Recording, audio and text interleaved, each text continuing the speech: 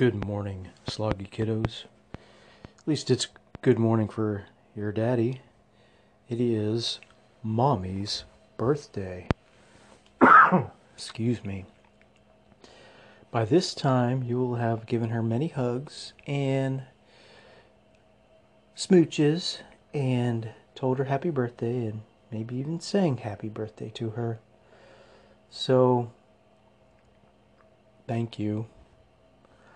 And we will do something fun together as a family when I get home. That is for sure. So, Auntie Candace's birthday, Pie Day, and then Mommy's birthday is just that super cool trifecta combination that we have every middle of March. And now that we live in Anchorage, it's even cooler. Okay, well, I don't have too much time, so I'm going to read James chapter 4.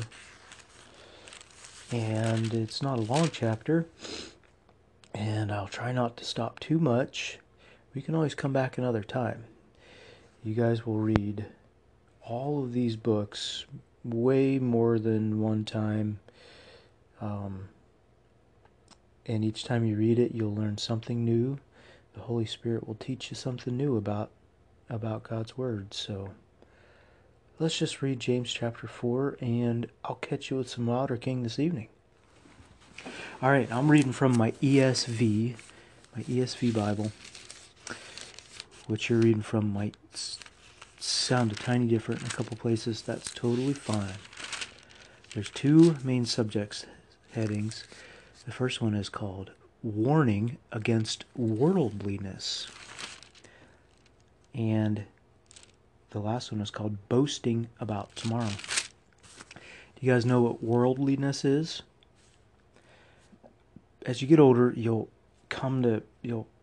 understand that the world, or just society, or groups of people, or whatever, has certain standards, has certain ways that everybody acts and dresses and looks and thinks kind of the same way. Sometimes it's not bad. Other times it is kind of bad. But when you allow yourself to be conformed to the ways of the world, that's not good. We should always be trying to look like Jesus and act like Jesus and follow God's commandments and not what the world would tell us to do. The world might say, you must have this sort of haircut and you must drive a fancy car and you must have an Apple 12 Pro smartphone and post to Instagram daily, where God might say, well, whatever about that stuff. There's just a lot better priorities out there that I want you to focus on. And Mr. Irvin and Miss Joanna Byler, the Amish people, their whole community and society goes out of their way to not appear to be worldly.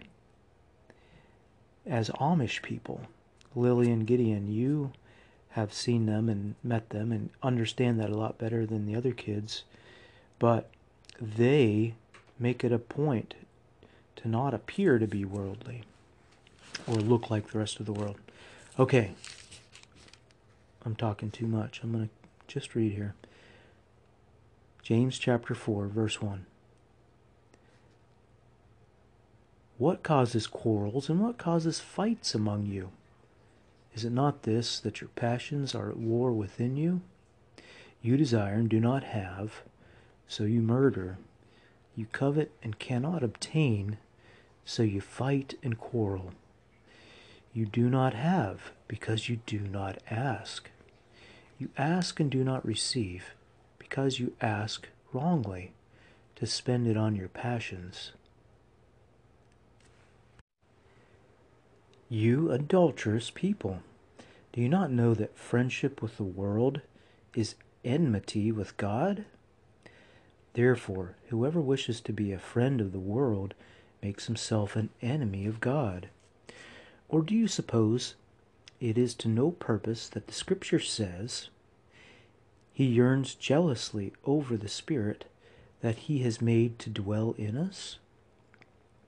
But He gives more grace. Therefore it says, God opposes the proud, but gives grace to the humble.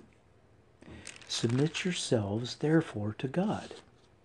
Resist the devil, and he will flee from you. Draw near to God, and He will draw near to you. Cleanse your hands, you sinners, and purify your hearts, you double-minded. Be wretched, and mourn, and weep. Let your laughter be turned to mourning, and your joy to gloom. Humble yourselves before the Lord, and He will exalt you. Do not speak evil against one another, brothers. The one who speaks against a brother or judges his brother speaks evil against the law and judges the law. But if you judge the law, you are not a doer of the law, but a judge. There is only one lawgiver and judge, He who is able to save and to destroy. But who are you to judge your neighbor? Okay, next subject heading. Boasting about tomorrow. Verse 13. Come now, you who say, Today or tomorrow we will go into such and such a town and spend a year there and trade and make a profit. Yet you do not know what tomorrow will bring. What is your life? For you are a mist that appears for a little time and then vanishes. Instead, you ought to say, If the Lord wills, we will live and do this or that. As it is, you boast in your arrogance. All such boasting is evil. So, whoever knows the right thing to do and fails to do it, for him it is sin. And that's the end of chapter 4.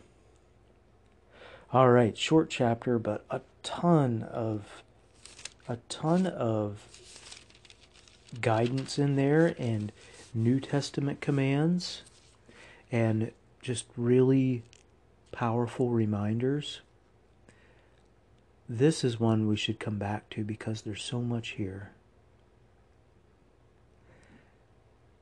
You do not have because you do not ask.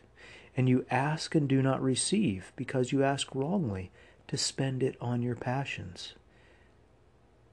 That's the end of verse 2 and all of verse 3 in chapter 4. So God says ask, and don't go without asking. Don't fight and quarrel over things. Ask Him for things. But He says ask rightly and not to spend it on your passions. And some people's translations say lusts. Don't ask out of lust. And what else? God opposes the proud, but gives grace to the humble. Therefore, submit yourselves, therefore, to God. Resist the devil, and he will flee from you. Draw near to God, and He will draw near to you. These are ones, you guys, these are great memory verses. I'll have to get with Mommy and give you guys some really good memory verses out of these, because this is just a very rich chapter. Verse 10, humble yourselves before the Lord, and He will exalt you. All right. I love you, kiddos. I will catch you later for some Wilder King. All right, kiddos, I am back. It is 7:30 in the evening, and we're going to read chapter 18 of the Wilder King trilogy. Where were we? That was kind of a cool chapter 17 where Dobro and Aiden are going into Tambluff, and they have a really intense reunion with South Porter. And South Porter first covers for him, pretends there's somebody else to not arise suspicion. And then he finds out that they are in fact training an army in the sinking canyons. And he almost turns them in. He's got his hand on the bell rope to sound the alarm when Aiden convinces him that he is still loyal to King Darrow and that he is not a traitor. And then they find some more out about Starren. Starren is supposedly off looking for Aiden, but he's been away 3 weeks, and they're wondering what Starren's really up to. And then they give a message to Linwood, this guy who is supposedly... Who is Linwood? He's the guy who's like head of the committee to raise Aiden to the Wilder King, Ascendancy of the Wilder King, or whatever title he gave himself. But they get a message back from Linwood saying, yeah, come over for dinner and we will talk. So South Porter sneaks him out of the guard shack, takes them to the corner nearest to Linwood's house, and they tumbled out of the back of the cart, and South Porter rolled on without a backward look or a wave. Chapter 18 is called Linwood's House. Try to blend in, Aiden whispered as they mounted the marble steps to Linwood's house. Somehow he knew Dobro wouldn't blend in. They were in the finest neighborhood in all of Tambluff. A gleaming carriage rattled by, pulled by a horse whose carefully groomed flanks shone in the afternoon sun. Linwood's massive front door was polished walnut. The brass of its great alligator head knocker was so bright, Aiden hated to touch it at all. Everything's so shiny, Dobro marveled. The servant who answered Linwood's door was dressed as finely as a Perthan lord, in tailored silks and white hose and gold buckles on his shoes. Dobro whistled when he saw him and nudged Aiden. Even the folks is shiny. The man hurried the two dusty travelers into the entry hall, peering out into the street to see if anyone had noticed them. Follow me, gentlemen. There was that tiny pause, barely perceptible, before he had said the word gentleman. Eby used to do the same thing when ushering people he considered to be beneath the dignity of Errol's house. Dobro, of course, didn't notice. The servant led them through wide arches, past great banks of windows, substantial fireplaces, gracefully appointed furniture, huge portraits in heavy frames, a suit of armor standing in a corner. Finely dressed servants swished through, turning around to stare at the strangers after they had passed. "What's your name?" Dobro asked the back of the servant. The servant made not quite a quarter turn in Dobro's direction without slacking his pace. "I'm the butler," he said in a tone meant to convey that in his line of work he didn't ask personal questions and shouldn't be expected to answer any. "Butler," said Dobro. "That's a nice name. I'm Dobro, and this here's Aiden." The butler didn't react to Dobro's introductions. He opened a pair of very tall, narrow doors and gestured Aiden and Dobro into a high-ceilinged, airy room. A bearded man, probably in his 50s, his wife, and 4 beautiful young women, their daughters, their daughters, all rose from richly embroidered chairs. Linwood directed the butler from the room with an elegant nod, and when the servant had glided noiselessly away, he beamed an ingratiating smile at Aidan and bowed deeply. "Aidan Harrelson," he said, "I am honored to have you in my home." Aidan popped a quick bow, but his social graces were still rusty. "We're pleased to be here," Aidan said, not altogether convincingly. In the Feechie Fen and Sinking Canyons, he had abandoned the habit of saying things he didn't mean. "This is my very good friend, Dobro Turtlebane." Linwood and his family, turning their attention to Dobro for the first time, all opened their eyes a little wider, realizing at once that the rumors of Aidan consorting with Feechies were surely true. But they managed to maintain their composure. Dobro gave a close-lipped little smile. He remembered what Aidan had said about civilizer ladies not wanting to see his teeth. He tipped over in a bow that was even less graceful than Aidan's. Dobro was truly awestruck in the presence of these 5 women, the mother no less than the daughters. The grandeur of the house had made but little impression on him. But these civilizer ladies, Dobro had no idea such exquisite creatures even existed. "My wife, Lenora," Dobro could hear Linwood saying through a buzzing in his ears. "Daughters, Ani, Lilla, Jewel, and Sadie." Their curling hair was swept into carefully arranged piles high atop their heads.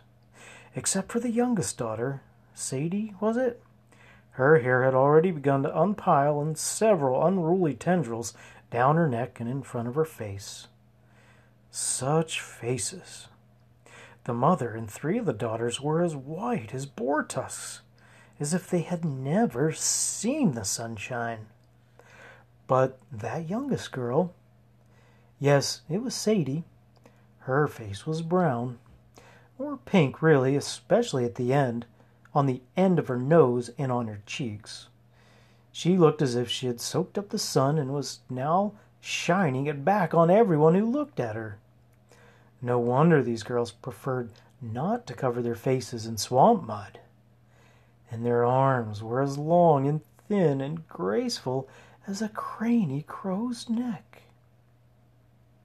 Except for Sadie, who seemed to divide her attention equally between the 2 visitors, the women were all gazing at Aidan with undisguised admiration. Linwood said something about an honor and a privilege. Whatever he was saying, Dobro couldn't make any sense of it. He felt the same way at the Battle of Bear House, after he had been conked on the head. He could see that talking was happening. He could even hear most of the words, but he couldn't make them make sense. He was that taken with the 4 Linwood daughters. Then Sadie stuck her tongue out at him, and it brought him back around like a splash of water in his face. "Retire to the dining room," Linwood was saying as he shepherded the group across the hall toward the dining room. Elaborately carved chairs surrounded a table set with blown glass tumblers and 6 or 7 pieces of silver per place setting. Linwood put Aidan near the head of the table, in the place of honor beside his own right hand. Dobro got the second spot of honor, the foot of the table directly across from Linwood, which meant he was surrounded by Linwood's daughters, much to the young lady's disappointment. While the servants brought out the first course, a soup of river perch, Lenora got the conversation started with small talk. How was Aidan and Dobro's trip? Wasn't this weather unusual for August? How long did they plan to stay in Tambluff? Aidan answered each question politely, but with as little elaboration as possible. Dobro, meanwhile, was working on his soup and working rather hard. He held his spoon handle in his fist as if it were the half of a spear, and jabbed it beneath the pieces of fish that bobbed in his fine white clay bowl. Then he brought the spoon to his mouth, palm up, slurped the soup loudly, and smacked with satisfaction before plunging the spoon in for another go at it. The small talk around the table stopped as Linwood and his family stared in horror and confusion at this most outlandish dinner guest. Enraptured by the soup, Dobro didn't notice he had become the center of the room's attention. Sadie was the first person to speak. She leaned back in her chair, the better to take in the wild and smelly young man in the chair beside her, and she said to Dobro what her parents and sisters were saying silently. "Are you some kind of Fiji or something?" Dobro jerked his head back, amazed at the girl's perceptiveness. "Well, ain't you the clever one?" he said with an admiring smile. "There ain't no hiding the truth from you, is there?" He was quickly mastering his shyness. "I like that in a gal." He winked at Sadie. She blushed and looked down at her soup, twirling a ringlet around a finger. "I can't lie to a pretty civilizer gal like you," Dobro said. "That would go against the Fiji code. I am a Fiji, but my dress and manners done got so refined, most folks take me for a civilizer." He arched the left half of his one long eyebrow and graced the room with a look meant to convey great sophistication. The effect, such as it was ruined by a sneeze that came on him as suddenly as a sparrowhawk. He was not accustomed to the ground black pepper served at civilizer tables. Dobro grabbed the corner of the tablecloth and blew his nose into it with a great trumpeting. He gave Sadie a broad wink. "Like that right there. Time was I'd wipe my nose on the back of my hand." He pantomimed, raking his nose from his knuckles nearly to his elbow. "But now I taken to blowing it in a cloth, just like a civilizer." Dobro mistook the shocked silence for rapt attention, and it emboldened him to keep talking. "It's the little things that makes a feller blend in, ain't it?" He slurped up another spoonful of soup. "And if there's one thing a Fiji knows about, it's blending in. I remember one time I was cooling off in a seep hole, and I was blended in so good an alligator near about stepped on me." His bashfulness was completely gone by now. A little bashfulness would have done him some good.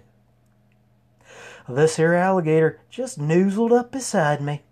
I was so blended in, you see, that he thought he was by his lonesome. I raised up and frammed him in the snout." With that, he put his two fists together like a club and crashed them down on the table, causing plates, bowls, silver, and blown glass tumblers to leap an inch off the planks of the tabletop. A roll tumbled off the table and circled around Aidan's feet. The crash and the reproachful looks from the ladies were enough to abash Dobro at last. His face pinkened with embarrassment, and he returned his full attention to his soup. He didn't even notice the look of admiration that beamed from Sadie's face. Linwood thought it best to get down to business before Dobro got started again. He turned toward his wife. "The Hope of Cornwall is seated at our very table, Lenora. Can you believe it?" Lenora beamed a charming smile at Aidan. We so long for your return from the Fiji Fen, Aidan, for the fulfillment of the prophecy. We were beside ourselves with joy when we heard you were back on this side of the river. I hope you will forgive my eagerness to move things along, Aidan, said Linwood. What with the local committees and the Aidanite militias and the posters on the trees, we figure there's no point putting off the inevitable. No, the foreordained. Is there? That's actually what I came to speak with you about, Aidan began, but Linwood cut him off. 3,000 men at your disposal, Aidan. What does that kind of power feel like? Now, wait a minute, Aidan tried to interrupt, but Linwood pressed on. I love to give good gifts, as my darling Lenora and my daughters can attest. Lenora and the girls eagerly nodded their heads, except Sadie, who blew a stray wisp of hair out of her eyes. And I had been waiting years to give that gift to the Wilder King, a whole army of loyal men willing to fight to the death for you against... He reined himself in. Against tyranny. He grinned a sly, knowing grin. So, what do you say our next steps are, Aidan? At last he paused to give Aidan a chance to speak.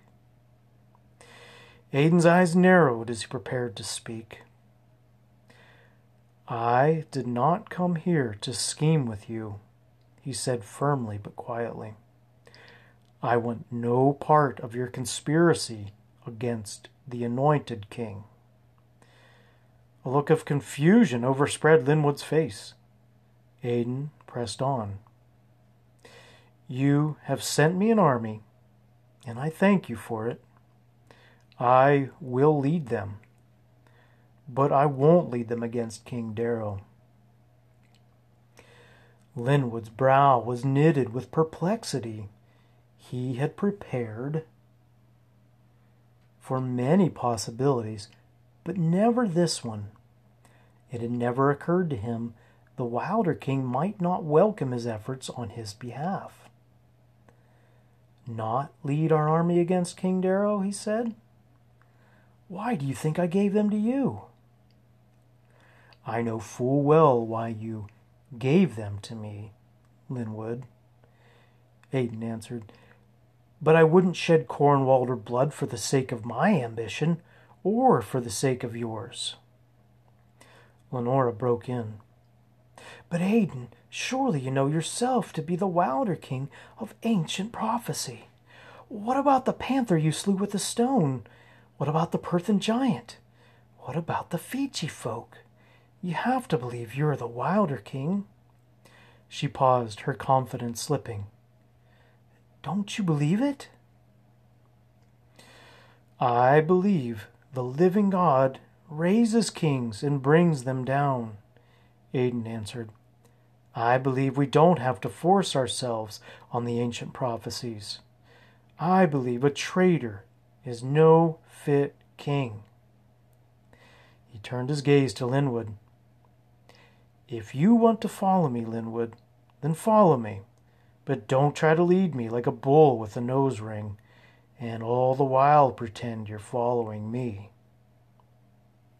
Linwood looked down at his knuckles, the expression on his face shifting from disappointment to embarrassment to something more like anger. Another awkward silence descended on the room. It was broken this time by loud sucking noises at the far end of the table, where Dobro was picking his teeth with his fork. Linwood exploded in an outburst of irritability. Could someone do something with that infernal heathen? He pointed at Dobro with all. You at least have the decency to act like a human being at my table. Linwood, don't you understand? Said Aidan. When the Wilder King comes, he won't be coming to bring you more of this. He gestured around at the finery of Linwood's house. He's probably going to bring you a little more of that. He pointed at Dobro, who was moping after Linwood's rebuke. Lenora gasped. Squeaked, really. Think about it, Aidan continued. Leading his troops of wild men and brutes. Are you sure that's what you want? A bunch of wild Feechees running loose in Cornwall? That's what the Wilder King will bring with him. Feechees free to leave their forest haunts and live among the rest of us, if that's what they want to do. Aidan chuckled. If you're backing me for king, you need to know that's what you're backing. Linwood grew pale behind his beard. Lenora was fanning herself with quick, choppy strokes, and 3 of the sisters' faces were contorted into expressions of undisguised contempt for the Feechee at their table. But Sadie's eyes twinkled at the prospect of Feechee folk in Tambluff. From the hallway came the sound of a mailed fist pounding on the front door. A gruff and threatening voice penetrated the thick walnut. Open up! In the name of King Darrow! Open up! Okay, kiddos, that's the end of chapter 18. Love you very much. I'll be praying for you. Have a good night.